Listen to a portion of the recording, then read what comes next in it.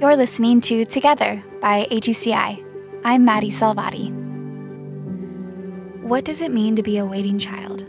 As international adoption numbers have declined significantly in the last decade, we have been asking ourselves at AGCI the true meaning of what it means to wait for a family, as well as examine every avenue of hope for these kids in the process. After taking a closer look at the stories of the children we advocate for at AGCI, we launched a new initiative in 2020 to place more children with families. We recognize the true importance of finding families for kids, not kids for families. It's our greatest joy to put a child's needs at the forefront of our efforts in advocating for them, and a true privilege to learn about and honor their stories, their needs, and what they will need to thrive in the long term. While paying close attention to what these children need to thrive, we recognize that adoption might not always be the right answer, nor is everyone in a place to adopt a waiting child. The fact is, though, everyone can help a waiting child thrive. AGCI's Waiting Child Coordinator, Sujin Manzano, is a beautiful example of exactly that. I am so honored to have her on the show today to tell me more about her role in AGCI's Waiting Child program and how she has seen it grow, change, and evolve, this year's initiative being a big part of that evolution. We're here to redefine the stories of waiting children so that they would no longer be marked by years of trauma, waiting in an institution, but rather marked by a story of healing, love, and hope. I can't wait for you to hear Sujin's passion and fire for these kiddos. It's 100% contagious, so be ready. Here's Sujin. My name is Sujin Manzano, and I've been with AGCI for about 14 years now. And during that 14-year time period, I've had the honor of managing several different programs. Anything from Guatemala to Nepal, India, Bulgaria, Colombia, Ukraine. I mean, you name it. And that really allowed me to get to know our waiting children from all of these countries, from all over the world. Getting to know them, their history, their background, how they came into care, and what they are able to do, their potential and what they're able to become once they're home. So it's been a really fun journey for me, and obviously a learning curve for me as well.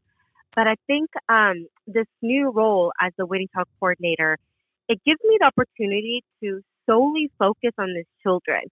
Not the process, not the paperwork. It really comes down to the needs of these children, finding the right families for these children.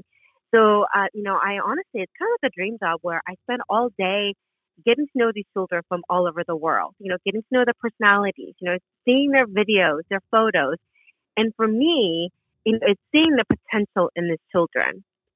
It's so easy to when you're reading this medical report, it's so easy to jump into special needs and focus on special needs, but for me, I always want to go to the front. I always want to kind of work backwards, where I want to know how these children came into care. I want to know what they were able to accomplish, between the time that they've entered the home till now, Right. when they're institutionalized. Okay. I think that's been my biggest advocacy. I want to hear their stories. There's each of these kids have their own stories to tell, and it's my job to tell that story. I love that. Yeah. It's been really great just being in this position to just advocate.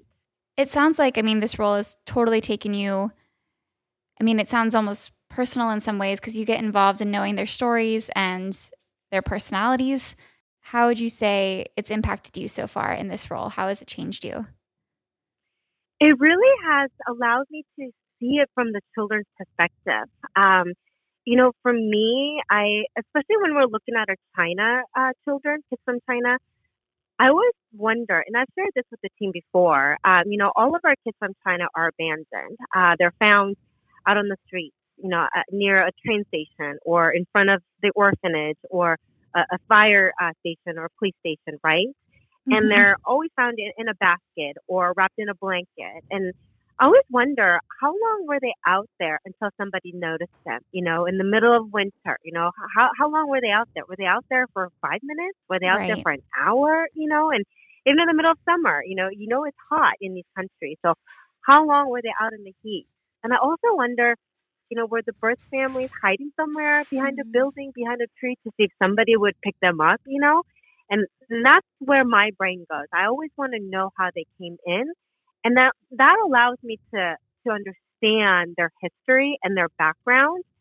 And I Right. want our families to understand that before they dive into special needs, because understanding their background will help you understand their special needs. Does that Right. make sense? Yeah, It will definitely. allow you to see, okay, they came in with nothing. If you think about it, they started their life being abandoned with nothing, and they are institutionalized, and some institutions provide best care and some don't.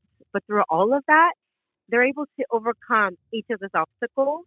And I want Right. to share that with the families. This is what they can do. This is what Hmm. they have accomplished, even with limited resources. So imagine what they could do when they're home, when they're under, that roof, when they're with their mom and their dad, siblings, and all the medical resources that we have here in the United States. So I want our families to focus on that potential and see what they could be and become once they're home, for sure. Right. That's such a great point. And just thinking about the potential of home life for them. And I think that is the overarching goal Hmm. of placing more kids in families. And when you think back to your experience too, I mean, so far with this program, with the initiative, is there a particular story of a child or maybe a family or an experience you've had in this industry so far that you'd like to share with the Yeah. audience? For sure. I mean, every child is special to me. I definitely remember my first referral to my last, but I think the one that stands out a few years back, my coworkers and I went to Colombia, and we visited this home called Lucy Vida, and we came across a 6-year-old boy who was just in the corner in a wheelchair. And he had oxygen tube, in his nose, and that oxygen tube was only maybe like 3 feet long, so he was limited, getting around. But as soon as we walked in, he had the biggest smile, and he used his hand to wave us down, saying, "Come Oh, over here, come over here." And we're like, "Who is this kid?" So I went over and I got down on my knees, to his eye level, and he saw that I was holding my cell phone, and hmm. he grabbed my cell phone, and this smart kid knew how to slide my phone to open my iPhone. Oh my So gosh. I'm like, oh my gosh, there's a light. There's something Yeah. in this little boy. He's in a wheelchair and he's got oxygen, and obviously, to a lot of families, it's a scary situation to see, right? Right. But for me, when he was interacting with us, he was communicating. He was showing us what he could do. That really allowed me to see his potential. I want to provide a little more context for this story. I'm going to call him Joshua for now to respect his story and his current situation. When our team first met this amazing little boy, he was 7 years old living in an institution in Colombia. As Sujin mentioned, he was in a wheelchair and needed supplemental oxygen. Joshua was in an institution that cares for those with the most significant needs. We initially found him in a room of adults with severe special needs, and this clearly was not a place where he could grow and thrive. Sujin saw the potential of this sweet boy. He was so bright, charming, and so dedicated to learning and building new skills. During their visit, Joshua brightened up immensely each time he saw our team. From walking to just about running, it was hard to keep up with him. He was quick to soak up all the time he had with us and clearly connected with anyone who crossed his path. His story spoke volumes of potential, and it became clear that we didn't truly know what his potential was. Only God did. Joshua was diagnosed with a heart and lung condition that doctors believe would prevent him from living into adulthood. He had heart surgery that was completed too late, but in spite of his circumstances, he was always pushing his own limits. Doctors did not believe Joshua would ever walk, talk, or even communicate, but there he was, already doing all of those things when Sujin met him. We know God is able to do immeasurably more than we ask for or imagine, and that miracles happen every day. And the best part about Joshua's story? I'll let Sujin take it from here. And of course, we spent all day with them, and we came back just more motivated and pumped. And we spent weeks and months after months trying to find the right family. And we finally found a family who was willing to look beyond that they also saw the potential. They also saw that there was something in him that he could thrive in. You know what I mean? Right. I mean, I was able to share my story, my experience, and the family also agreed. Wow. And the family also wanted to know his history. Tell me about how he came into care. Tell me about the accomplishment he has, done, the time that he was in an institution. Because from what I understand, they first found him in that home, on the floor, just on a mattress. They literally thought he was going to die. They didn't want to take care of him because he had heart conditions, he had breathing issues. So they left him on a mattress. But something about this kid also got the attention of the orphanage director. So they pulled him up, put him in a wheelchair, allowed him to kind of move around. And Right. from that, they started seeing progress. So it's little Wow. potential like that allows or actually makes me want to advocate more for these children, because they deserve a chance. They just need that one tiny chance for them to thrive. Right. They just need that yes from a family. Exactly. And guess what? He's home. That's He's got amazing. he's got 3 siblings, 2 brothers and a Wow. sister. So he's doing so well. Now, don't get me wrong. Certain special needs are pretty significant and pretty tough, right? Right. But it does take that special family to look beyond that. And that's what I want to share with our families. Got it. What else would you like to share with the audience, just maybe about what makes this different, maybe compared to other programs of its kind? And what are you doing to place more children with families as we go forward? I think for me, getting Mhm. to know the children, I mean, it's a huge blessing Yeah. for sure, getting to know the kids. But I think the biggest challenge for me is educating the families Got it. about special needs, educating families about what it means to adopt a child with certain special needs.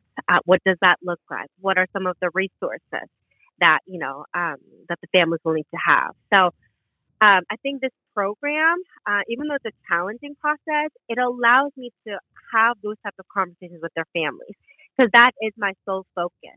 It's advocating for these waiting children and advocating for the families, giving them the information that we receive from these countries and giving them the opportunity to go out and do the research. Let me share about this child. Let me share their story. But at the same time, let's kind of look at some of the resources in your area. What are some of the things that you're able to manage? Let's look at hospitals. Let's look at therapists. Let's even look at the children in the home. How can we prepare them for this transition? Right. So I think this program and this initiative allows me to solely just focus on that Mhm. versus, sometimes we get bogged down with paperwork and process and, all that stuff, right? For me, it's just going to be the kids and the families. Yeah. I think that's what makes it so unique. That is my attention and my focus. Right. And that's at the essence, that's what it should be about too. I mean, just finding a family for that child specifically. And with that too, just seeing how international adoption it's been on a decline by 80% in the last decade. That's just the reality I think we're facing as we try and help find families for kiddos. And with that in mind, from your perspective, how has the landscape of international adoption changed since you started working in that field? Right. I mean, the last 14 years, I have to say, I've seen highs and lows throughout the entire adoption process. I've definitely witnessed a lot, but I think the wait time has definitely increased than before. And the reason behind that is Hague. It definitely increased the regulation. Sure. Which is great for these children because we want to make sure that these children, come to us, in a proper way, making sure that, all the paperwork is legally done, all the researches, all the trainings, all of that have been done. But I think the regulation has definitely increased the time for sure. And we're definitely seeing older children and more complex special needs than before. And for those for those that might, just so we can clear this up too, for those that might not know what Hague is or the Hague Convention, how has that played a role? Because you were mentioning regulation and just stricter policies. Can you maybe expand on that for families too? Sure. So Hague, it's an international treaty, right? Adoption treaty, which implemented a lot of regulation, meaning they've at a lot of steps to make sure that children are, legally orphaned. Because, we've definitely seen corruptions in the past, correct? We've Mm-hmm. seen, bribery happening in a lot of these Right. countries. So Hague came in to limit all of that and making sure that children are truly orphans. We're not placing kids who already have families or who are bribed, right? So Mm-hmm. with that comes delays because there has to be, researchers. They have to reach out to a lot of family members. I know, for example, for Bulgaria, they obviously will reach out to a lot of the relatives to see if they will take full custody of these children, right? Right. If that doesn't work, then they will reach out to domestic families because to them, why not give this opportunity for the children to stay in their own country, right? Mm-hmm. It would be in the best interest. So they'll give time to domestic, families. If they do not find families for domestic families, then they enter international registry for international adoption. So as you can see, there's so many steps and regulations that we have to go through, or these countries have to go through, that just increase the time, the waiting time for a lot of these children. So we've seen, kids who come into care at age 2, but is now 4 or 5 because of the regulations. hmm So it's hard because, a lot of families want young as possible, right? Right. So to see kids who are much older makes it a little bit challenging and difficult. However, we've seen so many families who understand the new Hague process, understands that the timing of it has increased, Mm-hmm. but yet they're saying we still want to adopt these children. It's not their fault that they were placed in this situation. Yeah. It's not their Yeah. fault that the system failed them, right? Right. So yeah, it would have been great if we had brought them home at age 2, but they're 5. It's okay. We still want to bring them home. They still deserve a family. And even kids with complex special needs, they still deserve a family. We want to bring them home. So it's been really good to see families open up so much more. Because as I mentioned, I've seen highs and lows. When I first started this 14 years ago, it was all infants. Everyone wanted healthy as possible, right? But throughout the years, we're seeing that transition, right? And we're seeing so many families who are open to so many more special needs that yes, the time has increased, and yes, we're seeing much older kids, and yes, we're seeing more complex special needs. At the same time, we're seeing so many families being open to that even more. So that's the transition that I have seen. Yeah, that's exciting. I mean, I think open mindedness is key going forward with this initiative. And it's really cool to hear just the work that you're doing behind that, especially with special needs and making sure families know exactly what's ahead. And with that, too, where would you like to see? What are your hopes for international adoption going forward? We definitely want to see more positive options for these children, Mm-hmm. especially for older children and sibling Yeah. groups. There's so many siblings, and unfortunately, some countries do separate them, thinking that it'll give them more chance, to be adopted. But I've got 2 younger sisters, and I cannot imagine being separated from Yeah. my sisters. So the goal is to, yeah, definitely want to focus on these sibling groups, not to be separated. Mm-hmm. I want to focus on these older children before they age out, because once they age out, it is so hard for these kids to support themselves in these countries. So Right.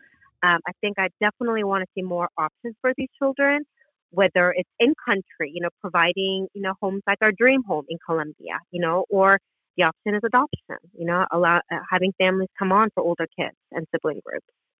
What has been maybe one of the harder things that you've faced in this role so far as a part of the Waiting Child program within the initiative behind it? What's been the most challenging? I think the most challenging part for me is trying to get updates on a lot of our children that we receive. Mm-hmm. I know, for example, China, they do their best to try to provide us with, as much information as possible. But a lot of the reports that we receive are outdated, sometimes 2 years old. And trying to get updates has been a little bit challenging because we want our families to have the most up-to-date information, right? Right. It's hard to make decisions based off of information that's like 2, 3 years old when we know that these kids have improved beyond that, during that time. So I think getting updates from a lot of the foreign governments has been a little bit challenging for sure. And I do know from my experience, videos of these children help a ton Yeah. because sometimes you could tell, you could get more information out of that video than the medical report itself. But trying to get updated videos, updated information from these foreign countries has been the biggest challenge. So walking families through that has been hard as well. So I would say that's been my biggest challenge. Okay. And to mirror that, what would you say has been the greatest joy about this role? What? Sharing their stories. Oh my Yeah. goodness. Talking to families about these kids, Oh. about their background, their history, their personalities, and just like I talked about before, their accomplishments. I see a 3-year-old child who was abandoned when the child was infant, right, a newborn, but he's now 3, still living in an institution. But when you're looking at all of his accomplishments, walking, even holding a cup by himself, Yeah. eating by himself, changing clothes by himself, those are accomplishments. And I love sharing that with their families. And I really hope that families will see that as well, and get excited over what these kids could do. Awesome. Well, I'm so excited for you, Sujin, and just hearing everything that this is all about. I mean, it's great perspective too for everyone tuning in.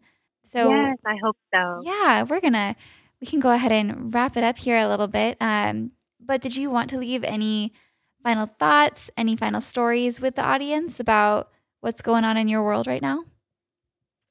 Yeah, I mean, we are receiving, children's information all over the world, and I cannot say this enough. It's been such a blessing just getting to know these kids, and I'm praying and hoping that our families will start to open up their hearts even more for these children, for older kids, for siblings, and obviously significant special needs. I know it's not easy, but I really am praying that our families will, just start opening up more, and I will do my best to share these children's information, their stories, and of course educate our families as I walk this journey with them. Well, that's so great. Thank you so much, Sujin, for your time. We really appreciate it.